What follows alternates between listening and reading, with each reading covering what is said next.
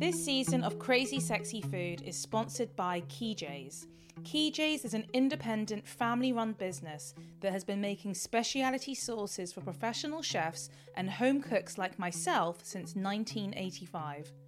KeyJ's first launched with its Goldfish brand curry sauce concentrates. More recently, they launched Taste KeyJ's of Suffolk. Inspired by travels to wonderful destinations around the world, these are 6 authentic, quick and easy cook-in sauces and 4 Asian-inspired squeezy sauces. My particular favourites are the Spanish tomato sauce with its added paprika, as well as the Thai po chili sauce to rev up my meals. Order my favourites as well as the whole collection from keyjayssauces.co.uk. That's KEEJAYS sauces.co.uk.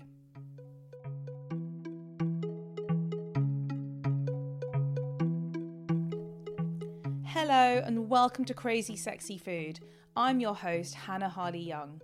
I'm interested not only in food, but the people behind the food and the stories behind the people. Each episode, I sit down and talk all things food with well-known personalities, industry insiders, and people who, well, just love their food. Today I'm joined by a woman I have never met, until now, but who I feel I have been best friends with for years. Lauren Mahon is a force to be reckoned with. You may know her as Girl vs. Cancer, as 1/3 of the power trio behind the podcast You, Me and the Big C, or even as Loza. In 2016, aged just 31, Lauren was devastatingly diagnosed with breast cancer. Upon receiving the news, and after having a few drinks at the pub, Lauren decided there was a huge gap in the way cancer was discussed and dealt with amongst the younger cancer community, and so entered Girl vs. Cancer, a blog and platform that Lauren created to crush the cancer taboo amongst like-minded people. She documented her journey, fundraised, and even created a successful merchandise company. Fast forward 4 years, and she is a multifaceted broadcaster, writer, and influencer. I have been following Lauren's journey for the past couple years, and she doesn't yet know how much of an impact she's had on my life. But today's the day. Lauren, thank you for coming on. Hello, that's made me a bit emotional. There's going to be a lot of tears. There's going to be a lot of tears. That's mate. my PSA right now. Yeah, no, honestly, it's so emotional. It's so lovely. Thank you. No, well, it's all true.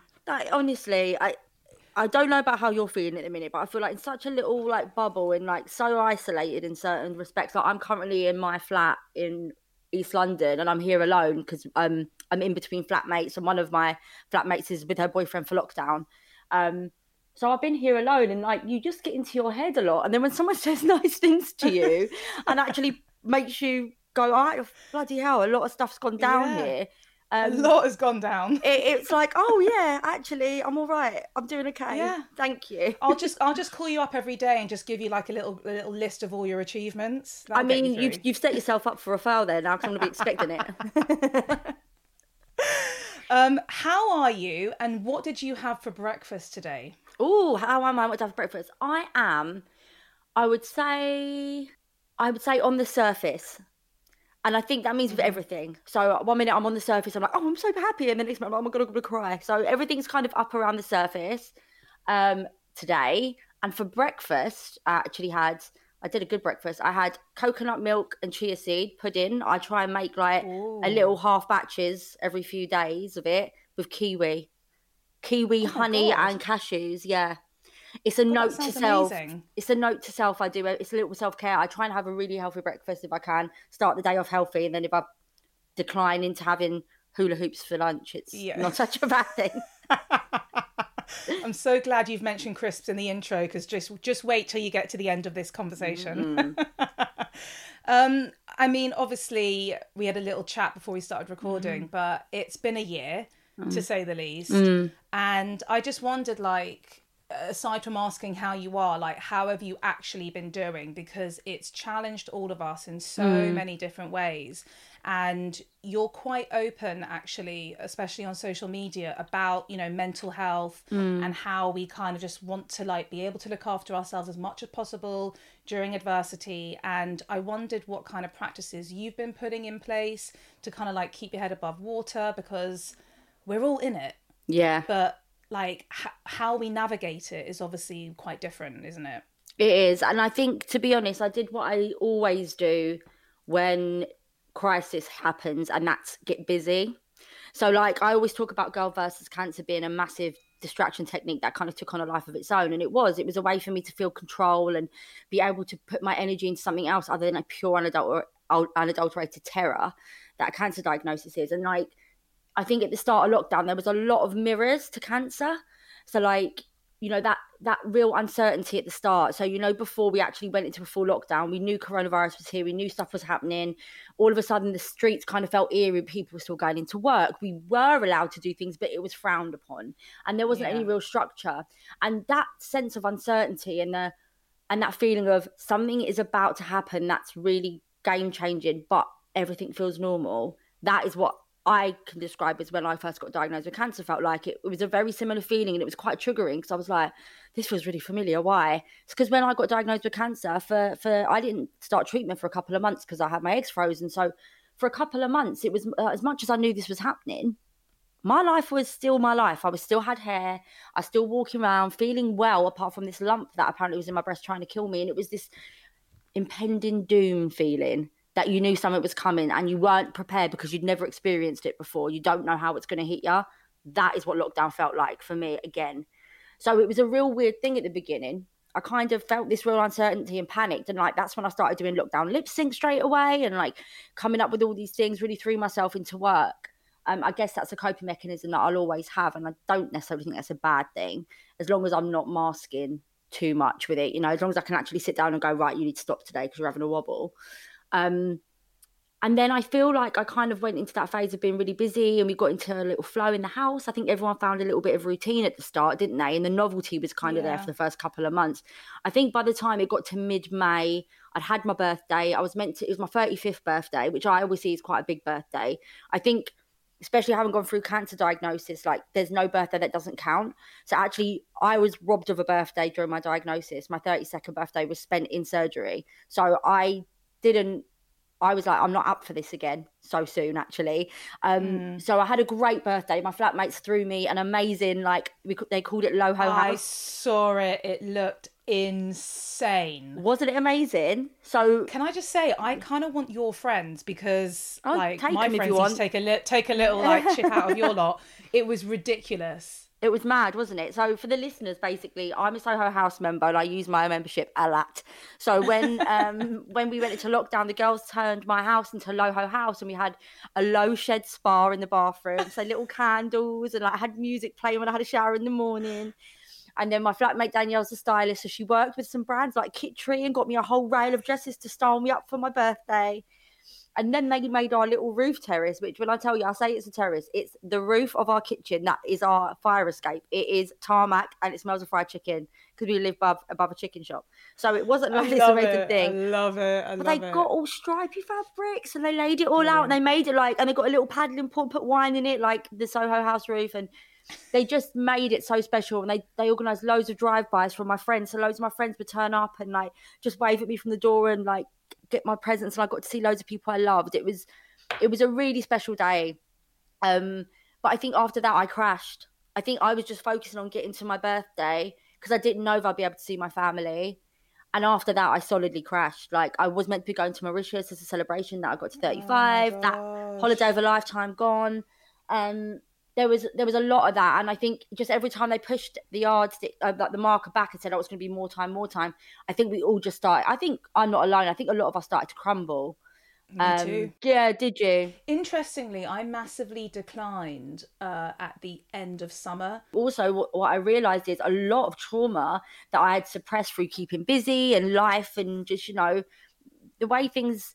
It's not been an easy 4 years since my diagnosis. It's been really challenging and a lot has happened. I've lost a lot of people I love and, my whole world I had to rebuild. So it's been challenging, but there's also been some amazing highs. And I feel like that that is kind of what got me through to this point, was massive highs, massive lows. So I was constantly having to like juggle that.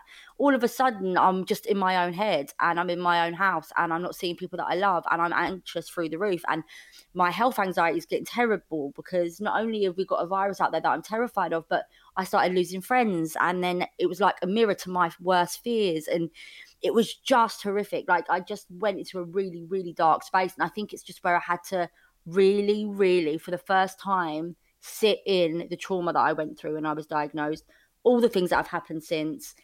Anything that could come up for me was coming up. But I don't necessarily feel like now, I mean, I was broken, but now I'm like, and I'm still not 100%, but I do feel like, do you know what, this is par for the course. And this is, I would probably wouldn't be healing the way I am if I hadn't had this time to. Because I never thought in my life after chemo I'd have a year written out of my life again. Now all of a sudden I'm in it again, having a year taken away from me. My whole life's on pause, but I'm healthy. And that's my gratitude. Every day I'm healthy. I'm like, this is challenging, but I've got my health.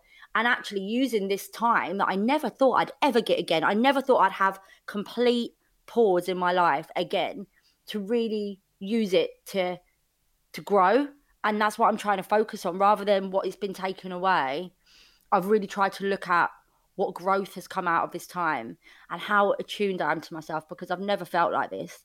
I've never felt so in line with my own feelings, my body, everything. And it's very strange because you pull the bullshit away and all the things that busy us and distract us, and all of a sudden there's not much space to hide. So yeah, it's been, like you said, it's been a roller coaster. I definitely don't feel out of the woods of it yet. This lockdown's hitting me quite hard, actually. But look, day by day, what can we do other than take it day by day? Well, absolutely. You've mentioned a lot about your cancer diagnosis, which we are going to come on to. But before we get to that, I just wanted to rein it all the way back to the beginning. You're a born and raised Londoner like myself. What was life like growing up? I want to know what you were eating, who was cooking. Did food play a massive part in your life growing up? Was it important? Like, paint the picture for me. Yeah, I grew up in Fulham, so southwest London. West side, baby. And I've got my mum and my daddy, so they're together still. And they've got me, my brother and my sister. And there's only I think there's 17 months between me and Hayley. So I'm the oldest at 35. My sister's now 34. And yeah, I'll be turning 36 and my brother's 30. So we're quite close in age. And my mum and dad had us, I was 20, she was 21 when she had me. So by the age of 26, she had 3 kids under the age of 5. So as you can imagine, that is hectic. That is a hectic time. My eyes are wide open. And I'm born and raised in Fulham, but so was my grandparents were both in Fulham as well. So we were really close to my mum's mum, my dad's mum and dad, like all of them together. And they literally ran the corner from each other. That's actually how they met. My granddad's introduced my mum and dad. Mad, isn't it? Doesn't happen these days. All these stories you never hear of. God, I love stories like this. Yeah, mum and dad were introduced by my granddads because they both drank down the pub. And there's a pub called. I love this. Yeah, and there's a pub called the Durrell in Fulham, which is a bit like people love that pub, and that's where mum and dad first met. So I was born and raised. First of all, lived with my nan, and then mum and dad moved to Sands End, more towards Wandsworth. With us 3, but my childhood, you know what, I had a really happy childhood. I feel like I was a child. I feel like I didn't have to grow up too quickly. You know, me, my brother and my sister were so close in age. My mum and dad lived in a council flat, a 2-bed with 5 of us. We had bunk beds in my room. My mum and dad had a double bed in my brother's bedroom. We made it work, and it never felt like we went without anything. Obviously I would get frustrated that I was a teenager having to share a room with my brother, but it was we made it work. We had a happy household. We were really, really close, and I lived around the corner from all my friends. I went to a school. I did all right. It wasn't the best school, but I did all right out of it because my mum had instilled in me, get your A-levels, because once you get your A-levels, you can do whatever you like. So I kind of had the fear of not doing it. But yeah, food, I guess, my mum was busy looking after 3 kids. My dad was working. So for us, food was always quite what I'd say meat and 2 veg. We're Irish. So my mum was always beef stew and dumplings. she used to make food fun for us. I remember her making these mashed potato volcanoes and putting beans all around the bottom of it, and it's spilling out the top, like dropping it on the top, and then putting 2 sausages in it. I love that. Like I love playing it. with food, like with always things, and it was things like potato like letters, and she'd spell our names out, and things like that, and it was like that old school vibe. It was frozen food chucked in, or like real hearty meals. I was obsessed with corned beef hash as a child. Really? Corned beef hash and baked beans. I was obsessed. I still now love corned beef. It's grim, but I love corned beef. Wait, hold on. Corned beef, isn't that like, you can put corned beef into like a bolonaise, can't you? Mm-hmm. I swear, like someone like Delia Smith has like a special cheat or something where you put like already cooked, and it's delicious. Yeah, I mean, I now as an adult, when I go to my mum and dad's house, because I don't really have like meat in the house, really weirdly. I only really cook fish at home now. But as a kid, there's a lot of processed meats, a lot of processed foods. So we had like the sliced corned beef in the house a lot. And now, even now, when I go back, if my dad's got it in the fridge, I feel no way about going into the fridge, cutting off a slice of brie or cheese, lathering it in mustard, and wrapping a bit of corned beef around it and eating it like a little sandwich. It's my favourite snack. I love it. Do you know what? There's actually something to be said as well about going back to your parents' house and just knowing that you are okay to open that fridge and take what the hell you want without asking. I actually go back to my parents' house, and before I've even said hello to anyone, it's like this weird like habit that I have, and I'll go straight to the fridge, have a little look, see what's going on, what can I pick out, what can I make quickly, and then I can say hello to everyone. I'm a snacker, so I'm someone who I do like to graze. Do you know what I mean? I would never go to my mum's and go, I'm going to make a sandwich of it. I'll go, I'll have a slice of ham, and I'll have a little baby bell, or I'll do something like that. But yeah, it's just and it was like that in my nan's. I think it's just part of my life that, like, even my sister, God bless her, I go around to her house now with the kids, and I'm like, can I have a cheese string? Like, I just straight in the fridge. But yeah, we always sat down and had dinner together as kids. We'd sit around our table and we'd make sure we had it. And my mum always said my mum is not a big lover of cooking. My dad loves food, but again, not the greatest. I think it's generational. I always say, like, my mum and dad are like that frozen food, ready meal kind of era, and like they'll like just quick get it done. Oven chips. I used to love McCain's crinkle oven chips. Oh my god, same. And the ones you put in the microwave, then like fries to go and all that stuff. Yes. So like in my house, it was like, you're getting fed, get your food in. It wasn't like, for me as an adult now, I take such pleasure in food and creating food, that I think more for my mum and dad, it was like, right, we've got to get the kids fed. Do you know what I mean? But we did always eat together. We had to make sure we like ate as much as we could. My mum and dad didn't ply us with sugar and sweets. That wasn't really a thing. McDonald's was a treat. It was that kind of stuff, But yeah, we never went hungry. Never went hungry. Thank God. In an Irish family, never went hungry. Were you interested in food? Like, did you ever go and like help out in the kitchen at all, or like? Yeah, my mum didn't really like us in the kitchen. I think we got on her nerves. We didn't have a lot of space. We're like in a really small council property, so and like there wasn't much room in the kitchen, so we'd be more of a hindrance than a help. So like for us, more it was like mum was like cleaning up, doing the washing up, doing things like that, where my mum and dad would just bang out the dinner. And even now, my dad will cook dinner for my mum and stuff. It's really nice. Like when I go over, like my dad's like, she's like, oh, your father's making me this, so they make each other dinner, which is cute. Oh, that's so cute. Yeah, but we got to a certain age, to be honest, Hannah, where my mum and dad were like, I'm not cooking anymore, because we all got to different ages. We became teenagers. We're in and out of the house at different times. Meals together didn't work. So then we'd just start cooking for ourselves. And that's kind of when I started to learn a bit more of my... I mean, I still don't feel like I'm great in the kitchen, but I feel like now I've got a confidence where I'll just try things out. But when I'd make... It's always for me, it's always been like stir-fry veg and like chicken breast that you could wallop in the oven with some seasoning on. Something that's all right, but quick. Peasy. Yeah. Easy peasy, yeah. Yeah, totally. Most people who are listening to this will know your story, but for those who don't, and I know I mentioned it in the intro, at age 31, you were diagnosed with breast cancer, which is something I genuinely cannot even fathom.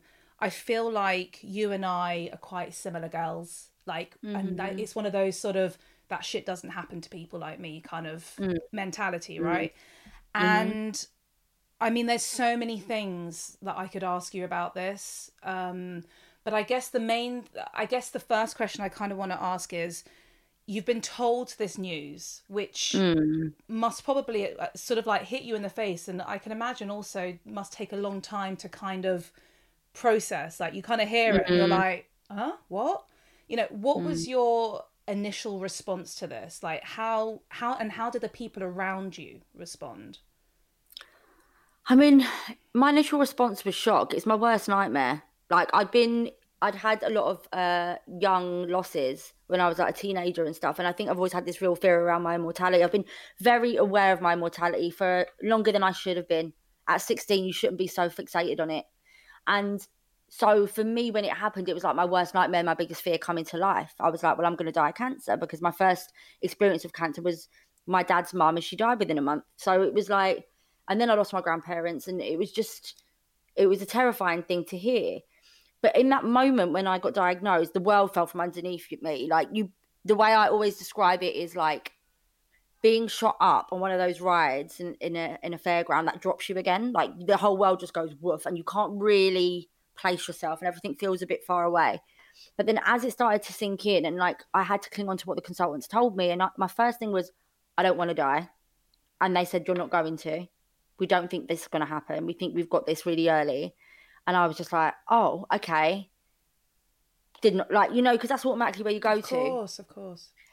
And then, you know, I was speaking to the Macmillan nurse, and she was like, this is a massive inconvenience. It's going to be really tough, but we'll get you through the other side of this. Like, and I think I just had to cling on to those words. And I always say the first 2 weeks after a diagnosis are like a bereavement. You start to mourn yourself, because you know things are going to change forever, and you can't quite place why. Like I said earlier, that uncertainty. But you do. It takes a good 2 or 3 weeks for you to realise and accept. And as soon as I got diagnosed, I went to the pub, obviously. Just drank shit tons of Prosecco. And like just said to my mates, I'm going to be all right. I'm going to make this work for me. They've said it's an inconvenience. I'm going to make this work for me. I'm going to do something. I never knew this about cancer. I never knew I'd lose my fertility. I never knew this. All these things were rearing in my head that I had no idea about. And actually, if I'd have known more about the disease, maybe I'd have felt a little bit less afraid. And like, I just, the idea of what cancer looked like to me was not me. So I was like, well, this doesn't make sense, because I've been fed this idea of a disease that I am now part of. And I'm not that person. I'm never going to be. And I knew one other person who had cancer in their 30s, and I spoke to them, and they're like, yeah, mate, like, no, it's not what you think. So that's kind of where I kind of went straight to. I was terrified. Funnily enough, I spoke to a lot of people, and when they said they had to have chemo, they were like, I just really didn't want to have it. And I was like, I didn't want to have it, but I didn't really think about it too much, because I knew I had to have it to live. Yeah. So I was just like, I just got to get on with it. And it was just that mentality of, right, let's get this started so we can get this done. These are conversations that you never thought that you would be having, because why would you?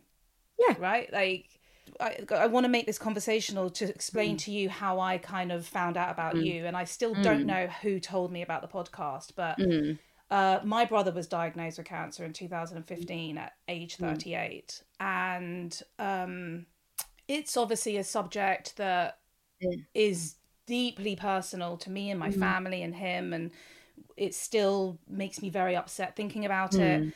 And because of the nature of my work, I spent a lot of time with him at the Marsden. So I was there at every chemo appointment. I was there to pick him up from every surgery he was having. Everything that needed a family member, I kind of took on that role sort of alongside with my mum as well. And interestingly, there's something to be said about the people around the person who is ill. Because not taking away from that person at all, because, you know, that first and foremost is number one.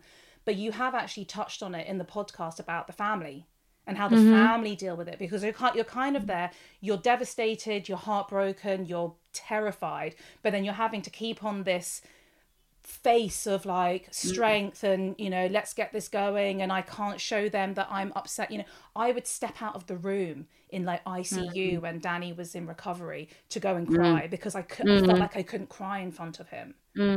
And so like, I mean, how did your family like deal with this? I mean, mate, it's that thing, isn't it? Like we've been through a lot of shit as a family. Like we've had a lot of hurt. and we rally. Like, we just rally. And like, my family, we're quite a tight unit. And as soon as it happened, it was just that thing of, right, what do we do? What do we need? My sister was off researching everything she could about breast cancer, ordering every leaflet, pamphlet, everything, so that I didn't have to do it, chasing doctors to get referrals, all this stuff. My brother took on this role of like a social secretary to me, where, you know, he would field all the questions that I was constantly getting because it was too much, and like I really appreciated it. And then my mum and dad, like, they were like, "You're going to be okay. I'm not having this." My mum's a cancer survivor, so I like look at my mum and I'm like, right, she's done it, I can do it. And she had that mentality with me. She's like, you just got to get through this, pal. And you know, that strength. I remember the day after I was diagnosed and I went to the hospital with my dad, and I was like, can you come with me? Because I'd have more biopsies, more scans. I'd never been in an MRI machine. I'm terrible with needles. Even getting the cannula was traumatic at that point. I was like, oh, this is horrible. And you know, actually that first day, it was me, my brother, I think it was my brother as well, me, my sister, my dad, my brother, like mob-handed down that hospital. They're probably like, why are all these people here? Because it was that rally, you know, and like I remember having to get another biopsy done, further biopsies, and one in my lymph node as well. And I was terrified, and I just said, Dad, will you come in with me for this one? Because I'd had a biopsy before and it wasn't like pleasant, and I'm quite nervous in medical situations. Now I'm a bit calmer. But he was like, of course I went, but you're going to see my boobs. And he went, babe, I've wiped your ass. Like, it's not a problem. So it's like, everyone just kind of rallied. But I as time goes more and more, I lent on my sister a hell of a lot. Like, she's become very much my person. Like, me and her always got on, but we get a loggerheads. We're so close in age and we're quite different people at times. But she's become my person, and you know, I lent on her a lot. And I do sit there and think, Jesus, for my sister, she was pregnant. You know, all the anxieties that go around that. I had cancer. Like, my sister probably in the background was, you know, they were probably all trying to look after each other. My mum fronts, as she always does, like, you know, you're going to be all right, you're going to be all right. I never saw my mum break down, I never saw my family really get that upset. Even when I got told, my brother kind of was upset, but was holding it together for me. But there was this one moment that I went with my brother, my sister, and my mum when we went for our consultation before I started chemo with the surgeon. We were talking about options because we wanted to save my breast. So we were going to start chemo first and do a lot of it. We were going to do 8 rather than 6 to really try and nuke this. And I remember sitting there with my brother and my sister and my mum, and the surgeon talking to me, and me and my sister talking, and I could see my brother and my mum were just like, their eyes, and you could see the panic and fear in them. And I just said to them, I was like, Hayley's coming with me to chemo.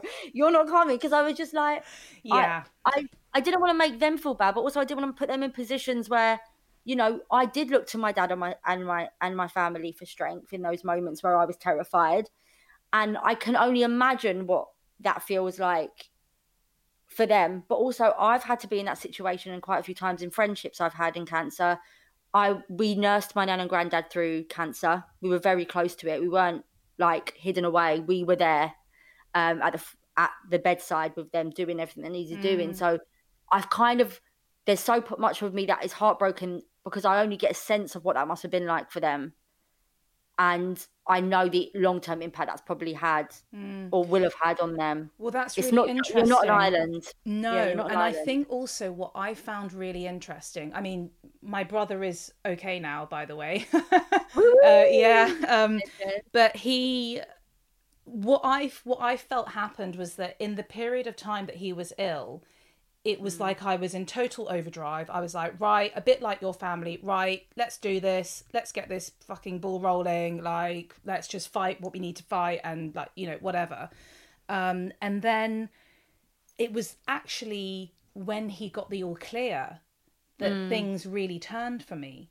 And I actually got quite depressed, because I kind of felt like you have put this load of shit on my brother, on my family, and we've gone through this tsunami of just like unbelievable experiences, to then be told, oh, it's all fine now, you can crack on your way, babe. On your way. How did you, like, because that's a really weird like feeling, babe. It's just bizarre.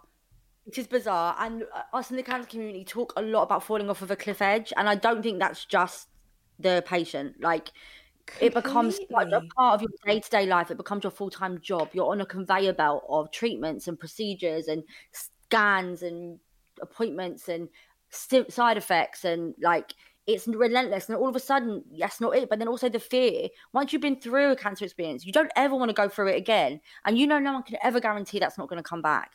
So then you have to start dealing with this rebuilding a life. But then also, as you said, it's the fallout. Yeah. So you've had to be strong, all of you, for so long to keep going. I think for us, I finished treatment I finished chemo in the April. I had surgery in the May, and then I started radiotherapy in the July, August, and my nephew was born in the June. And I think my nephew, we talk about it a lot. That boy, the relationship I have with my nephew, he saved our family, because as much as all this stuff was going on with me, we had my sister and the baby, and that must have been a lot of pressure for my sister to be this like bringer of joy. But it was a real focus for us all, and it was a blessing. That boy is a blessing. He got us through, like, he really did. And I think, we all crashed a bit on the other side of it, but then we had that focus of Griff, and it has been something that's carried us through. But I think I don't think a lot of my family have actually dealt with it. I don't think my mum's dealt with it. Yeah, I don't think she has at all. And she's a different generation. Like, we'll go off and get therapy and stuff. My mum won't do stuff like that. Yeah. But yeah, it's a massive crash, and I'm not surprised you did it. Straight into a therapist's office. I was like, we need to deal with this right now, because I am literally off the cliff at this point. Yeah, it's too much. And the thing is, it's a place you never want to go to. These things, it's a mortality thing. It brings you to the brink with someone that you love, and then if you're the patient, it's you. And once you've gotten that close to your own death, love, you'd never it changes you. And that's why I think it's so important that we have the conversations we do, because we have to get comfortable having them, because this is life. Like, this is life. It's happened. It happens. We can't change it. We've got to deal with it and process it and move through it, because, like your brother now, this is part of my tapestry of my life. This is woven into me, and it will never go away. But I don't want it to go away. I want to live alongside it and grow. So I think that's the same it might be for you guys as well as a family. If you see it as this like isolated trauma that you never want to talk about again, fine. But I also do feel like that's never going to go anywhere. And actually, if you can process it and learn to live alongside it and what it's taught you, that's a much better place to come at it from.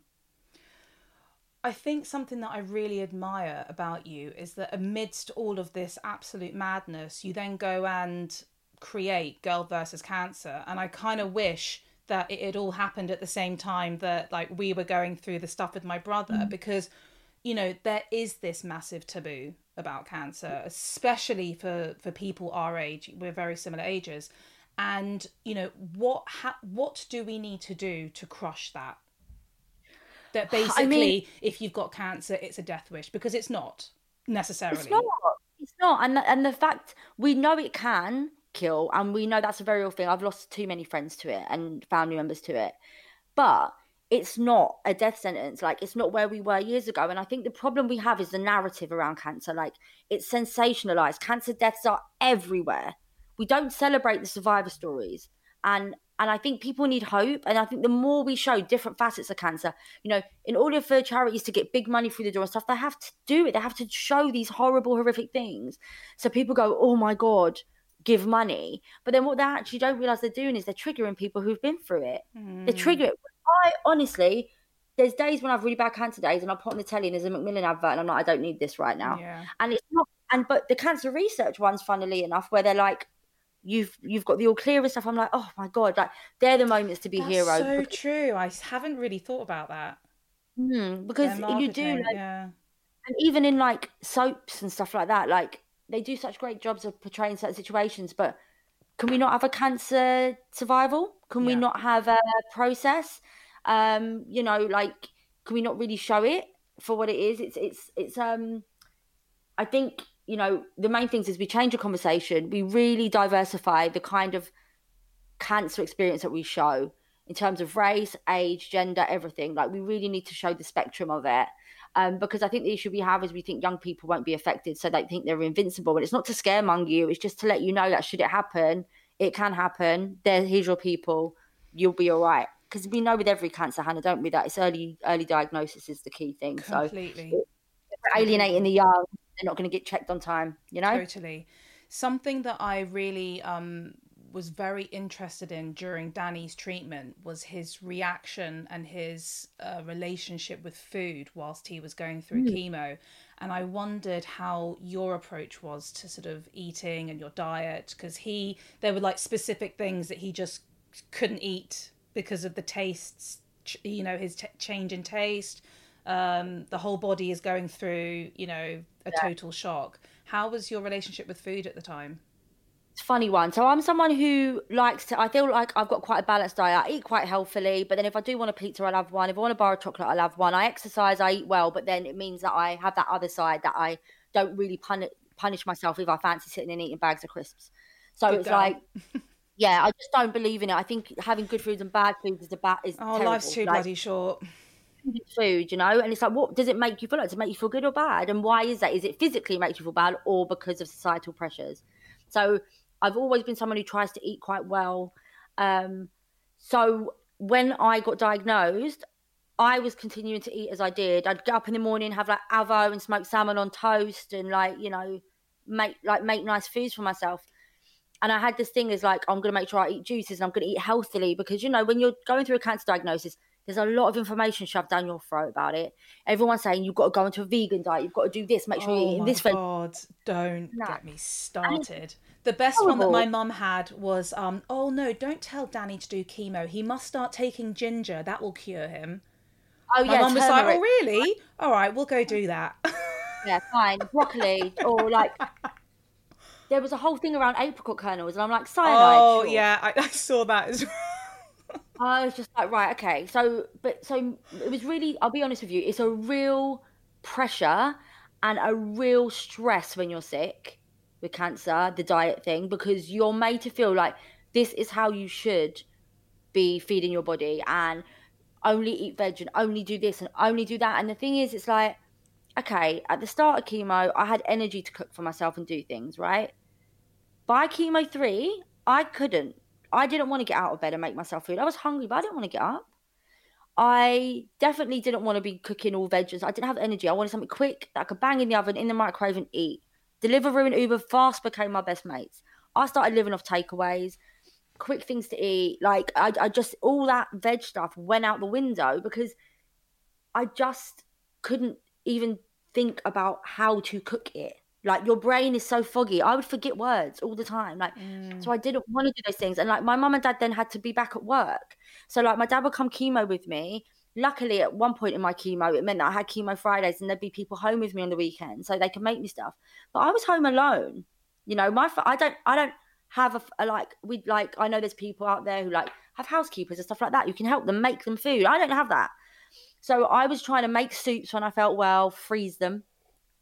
But then even then, my tastes were all funny. So I'd make a soup and then defrost it and go, oh, I don't like the taste of this anymore. What happened to your taste buds?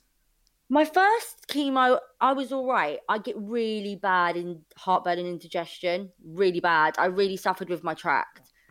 So in certain days, I think it was like 3 days after steroids, days between like 5 and 6, I'd just be like, oh, it was so painful just to eat and drink anything. And then my second round of chemotherapy, like the other 4, I had the first 4, then the second 4, they changed the drugs. And that was like Domestos for your cells. Really? It wiped me out of everything. And my taste buds started to change. So cup of tea tastes like papier-mâché. And I live off tea. I'm drinking one now. I'm Irish. It's IV'd into us at birth. Tea. Couldn't drink tea. And loads of things became acidic. So, like, I really love passion fruit stuff, like Lava Solero and, like, pornstar martinis. And I went for my friend's birthday. They picked me up and drove me to have dinner for my friend's birthday so I could be there. And I was like, can I get, like, a virgin passion fruit martini? Because I was only a couple of weeks out of my chemo. And I put it in my mouth and I drank it. It's like someone had burned my tongue. It was horrible. And I was like, oh, my God, like, this one thing I was craving. couldn't have, and it just ended up being like McDonald's chips, burgers, like things that didn't taste of much. Beige That would food. stodgy beige food, so that I was getting my calories, because they tell you in Yeah. chemo you don't want your weight to fluctuate too much.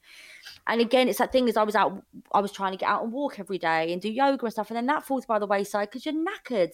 And there's this pressure on cancer patients to be able to pull of that shit out of the bag, and you can't, man. Like, I will never make anyone feel bad for sitting on the sofa eating pizza for 2 months or 3 months.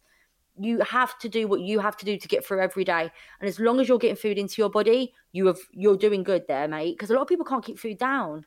So I think it's just one of those things where, you know, my relationship with food, I felt like a failure for a long time, that I wasn't eating all the veg, and I wasn't having smoothies, and, you know, I wasn't having this like really healthy diet and stuff, because that's what people were telling me I should be doing. But actually looking back now, I'm like, nah, you do what you need to do. Were you eating? Good. I don't want to That's the hear main it. thing. Yeah, completely. It's getting food into your body is the main thing. Totally. So, you know, if it can be healthy, great. But if you're not there, you know, I'm a healthy eater. So for me in cancer, that went the other way. Yeah. No fucking shit, Sherlock. Yeah. Like, I was just surviving. So, stodge for the win. And then amidst all of this, you set up Girl versus Cancer. And I mean, did you imagine that it would become what it has? Do you know what? When I got it, I was like, imagine one day that there'll be a Lauren diagnosed and they know where to go. That was always my aim. But I never really thought about it in the scale of it. No. Does that make sense? Like, Yeah. I didn't really imagine what that would ever look like. And it's only now, 4 years down the line, that I'm doing work behind the scenes to get it to be an actual platform where it's going to be fully functioning and actually take my face away from it. Because, you know, the reach that it's made, we did some market research, and the massive reason people come and stay and find Girl vs Cancer is the tone of voice and the attitude towards the disease. People feel empowered and inspired, and they feel like they can find someone like them, and like they found a best friend that gets it. And that was all I ever wanted, because I couldn't find that really easily. Now social media is a different world, and there's a lot of cancer chat. But what I worry about is that there's people going on there that start accounts as a cancer patient. I'm like, you've given yourself no space to be you. So I moved myself. Yeah, I've had to. And even now it's quite hard. Like, I am cancer girl a lot of the time. I'm slowly becoming out of that.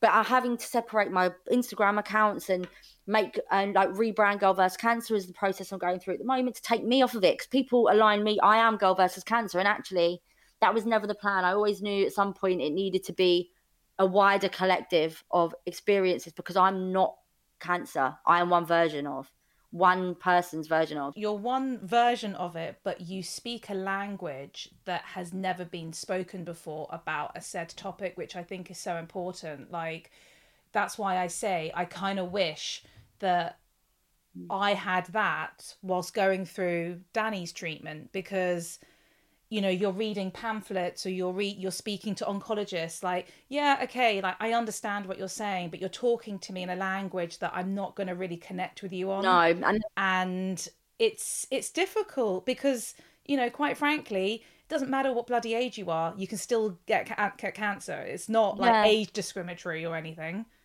And it's clinical and it's cold, and it's like when people go, oh, you'll start to suffer with this and this, and I'm like, eh. Like, I remember when I got diagnosed, and I was talking to a lovely woman called Alice May Perkis on Instagram, who I love. She's a really good friend of mine, and she said to me, darling, there's smooth and there's chemo smooth. And I was like, what? She went, you're going to feel like a dolphin. I was like, what? I didn't really get it. And then I didn't think. You focus so much on the hair in your head, you're not thinking about your leg hairs, your pubes, every other bit of hair that comes off of you. You don't have to shave or wax for months. It's wonderful. But then also, your nose hairs fall out. And you're snotting every 2 minutes, like there's just snot falling out of your nose. Yeah, okay. Things people don't tell you. So when you hand your leaflet and say you'll lose hair loss over your body, you want someone to go, it's your pubes, it's your legs, it's your nose, it's this, it's that. This is what helped me. Carry a hanky. It's all these things that no one, unless you've been through an experience, can tell you. So that was the stuff I wanted to put out there, but I wanted to put it out in a way that didn't feel like the cherries, that didn't feel scary and cold, that felt editorial and cool and digestible and real. And that's what I did. And it's like with most things, where there's a need, if you feel like you needed something, that means other people need it too. And as Girl vs Cancer grows, I realise, you know, as a white, heterosexual, cis woman, who lives in London, if I couldn't find someone, what about all the marginalised communities, you know, like Black women? We know from the work I do, Black Women Rising, like the attitudes within communities about chemo, as you've said, like, don't do it, it's the chemo that will kill you, all of this stuff. Loads of people not talking about it. We know that in terms of trans communities, you know, if you are a trans woman, you are 40% more likely to get breast cancer than a cis man. So it's like, why are we not targeting these communities to give them information? So like, it's all started from me not finding what I needed, and now I'm like, as I'm further into the community and along this experience, there's so much work to be done, and I'm really proud of Girl vs Cancer to be able to start shining lights on it, and work with people to make sure that we get in a better place for future Laurens. Like, that's what I want. Totally. And I also think your involvement in the podcast has also kind of allowed a different kind of demographic to tune into that as well, because when I first started listening to it, which, by the way, I was a really late listener, I only started listening to it at the beginning of 2019, because my way of coping with like getting over the depression after Danny's all clear, I then weirdly started throwing myself into like running like 10Ks and things, and then I decided, because it was such a great idea at the time, lol, to go and run the London Marathon last year. Well done. So I ran it for Click Sargent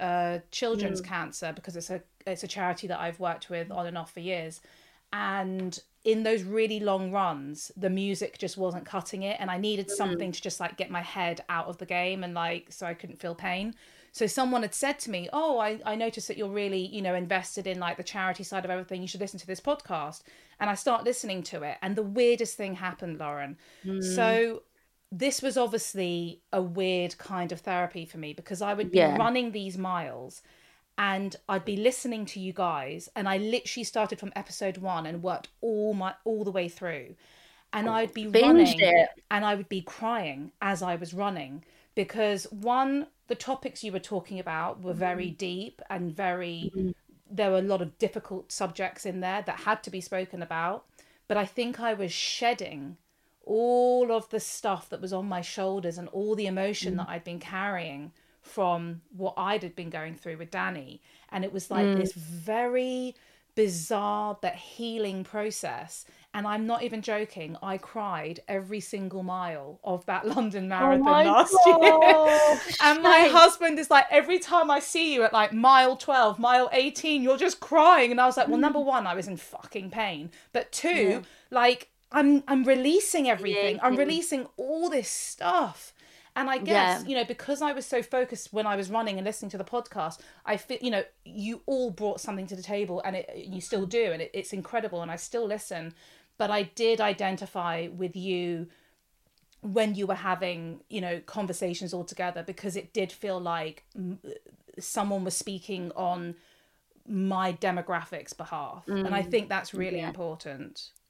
Oh, thank you, mate. Like, honestly, the podcast is one of the proudest achievements of my entire life. And like, I always say I owe my career to Rachel Bland, because, you know, I do stuff with Girl vs Cancer and stuff, and I'm really proud of what that does. But Rachel just put cancer on a platform with our pod that hadn't been, and it has been a little light leading the way of where the conversations need to head, and the impact it's had is enormous, and I still can't get my head around it a lot of the time. So it means a lot. It's authentic. It's authentic. It's open. It's right there on the table for you. There's no like shining it in silver. And I think that's how it needs to be. People know when something's authentic. It has to be raw. It has to be. Yeah. I'm. Do you know what? There's never ever a time when someone says they listen to my podcast and they love it, that it doesn't hit me right in the heart and makes me go, oh my God, thank you. Because, you know, it has been a labor of love, but also been really tough at times. You know, you're constantly talking about your trauma. I have days where I'm sitting there and like, I'm talking to someone about a secondary cancer diagnosis, and I'm like, I'm literally talking about my worst fear all day today. Like, it's hard, but it's something, it's my purpose, and I know it's doing good, so it's something I'll always do. And I guess, again, it's catharsis for me, because if I try and bury my head in the sand of it, I think the fear grows, whereas if I deal with it on a day-to-day basis, it keeps me in check some weird way. Totally. Okay, we're going to just bring it slightly back to the food, as much as I could Yes. sit here all day and sort of put the world to rights. You document a lot of your food online, so obviously you're a bit of a foodie. What are some of your specialities at home? I know you mentioned that you love a good stir fry. I do love a good stir fry, but you know what? I've perfected, and I don't know how I manage this, but I've got it down to a T. Truffle mushroom risotto. All right. I make Okay. the best truffle mushroom risotto. I do. What's I the really do. secret? It's the stirring, and it's like it's keeping an eye, and I always just go by taste. So like I never leave the risotto alone, and like butter. Put like big bloody bit of butter in there. Like don't be shy. Like really, it's a real indulgent food, and it's a real rich food. And also like with stock cubes, rather than just putting veg stock in, I put like the mushroom stock in. You can get Callo, like Okay. the organic. Yeah. They do mushroom stock. That is such a good like thing, and also like mixing up what mushrooms you have, so like loads of different variety. I love it, but I love a mushroom risotto anyway. And when we were in lockdown, I was like, I'm gonna give it a go, and I did it, and I was like, this ain't half bad. And I kept doing it, and now I don't even need a recipe. I love it. I've also managed to like kind of smash my Thai curries and like chicken, like Oh laxers. yes. Oh So like yes.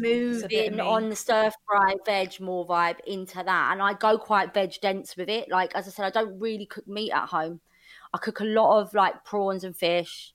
Like I'll do like a tomato kind of salad, like with loads of Italian like herbs on it and some salt, and then I'll have that with a lovely big slice of salmon. Like I've really perfected that, and I've got really good at doing grilled like aubergine with tahini. Oh, don't. You got me there. Yeah. I'm Yeah, about that. I'm I know. all about that. I've just gone bougie. That's I've gone bougie. okay. I You're love it allowed though. to. You're allowed to. But then I have to. Then I'll be honest. There's always a packet of potato waffles in my freezer. I have days, and my go-to. Do you know what? I just need a cuddle food. Yeah. Is double waffle, double fried egg, baked beans every time. I love it. But you know what? That's like such homey comfort food. Like I have those days. We all have those days. I Yeah, love it. I mean, I also as well. I really love pasta. So like, I love playing with pasta. So like, again perfected my mushroom garlic, like I did like with spaghetti last night, and it's just like easy wallop it in the pan. But I really want to learn to do a good moussaka, and I Oh. really want to learn to do a lasagna. I've never done a lasagna. Oh, I have a great lasagna recipe for you. Ooh, please send it to Yeah, me because it's like a combination of a few different recipes that I've kind of made into mine. It's so indulgent. It's like disgusting, but it's oh, I love fabulous. that. Yeah, I like live for loads that. of cheese, just like it, like everything's in there. Everything. I love, and I do, and do you know, what? I found a love. I think it's from being in a house. Like I lived previously, so a year ago, last December, I moved from one part of Hackney to the other, and now I live in like Upper Clapton. But I was in my house that I was sick in, and I just didn't have any pleasure in cooking or entertaining there. I just went in, cooked, ate my food. I didn't even like sitting down having dinner in the living room. It was always in my bedroom. It never really felt like a place of joy. Now in the flat that I'm in, I'm always having people over for dinner. I love trying out new meals. Yeah. I'll go, I don't know how this is going to turn out, guys. Going to the butcher's, when I do cook meat, it's normally for guests. I'll go to the butcher's and get a really nice cut of lamb or something. I never used to do that stuff, Yeah. ever. And now Because I'm just there's a finding different pure energy. joy. It's a whole different vibe in your new place. Yeah. When we are allowed back out one day, where are some of your favourite restaurants in London? I love El Ganzo. It's a tapas on Broadway Market. I Okay. absolutely love going there. There is as well. I do really like Japanese food, and I love going to like tonkotsu and stuff and having like a ramen. I really like a good ramen.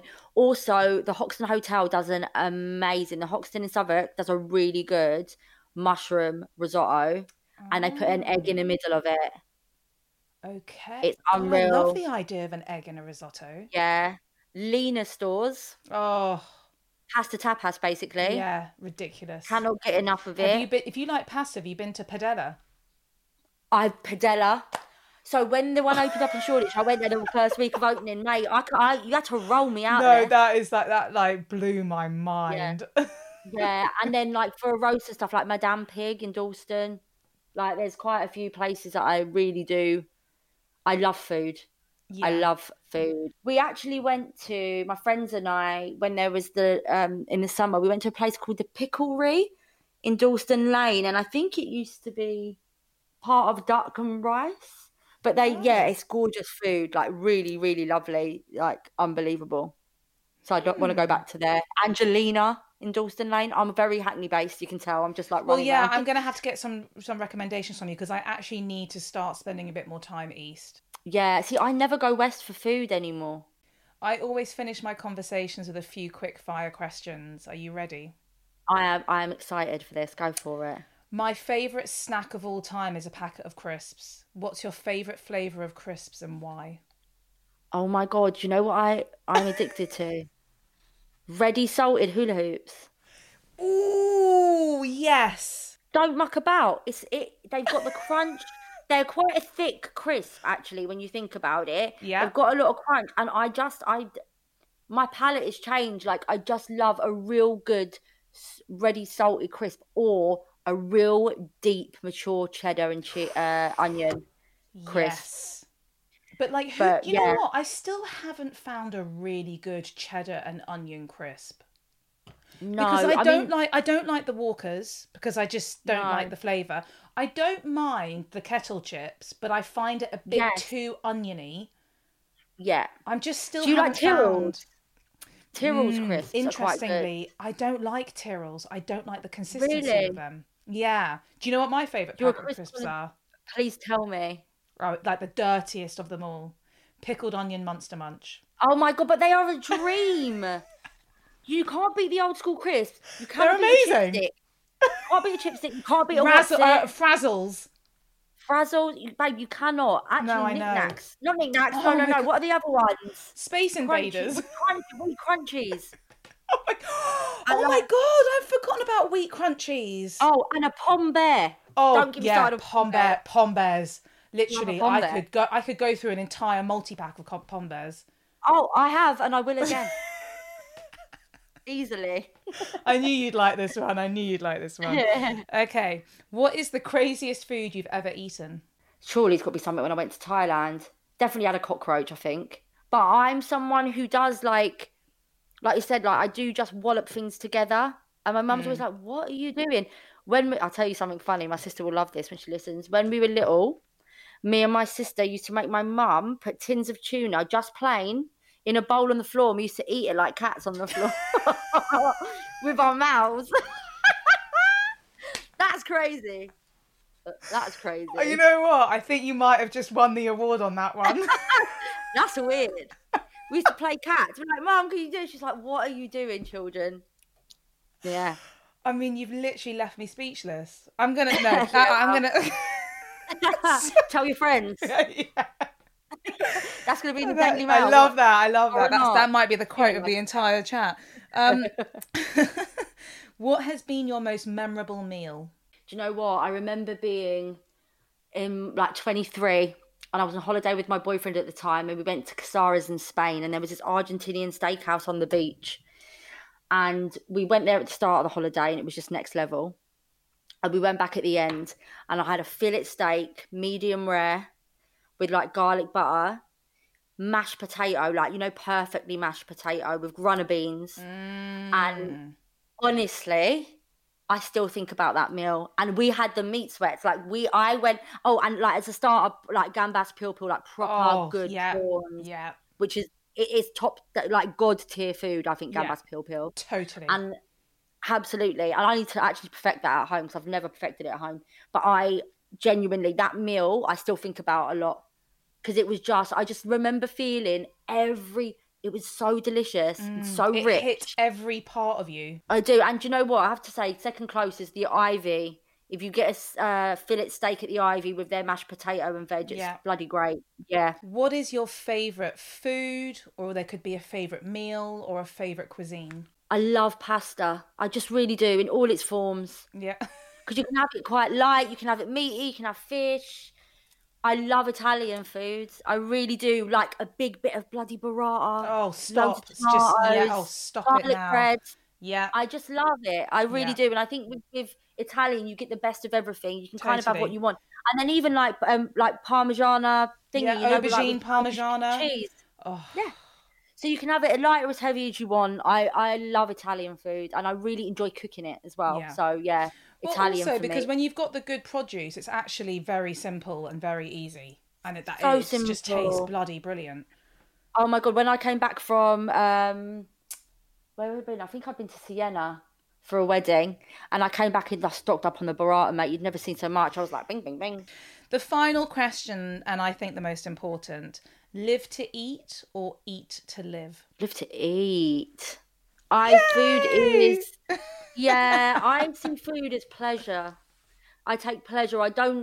I really, it upsets me. Like, obviously, we know when we're eating worse foods or whatever, and Yeah, I try and eat light in the day so I can have a really big dinner at night and really indulge and just like love food.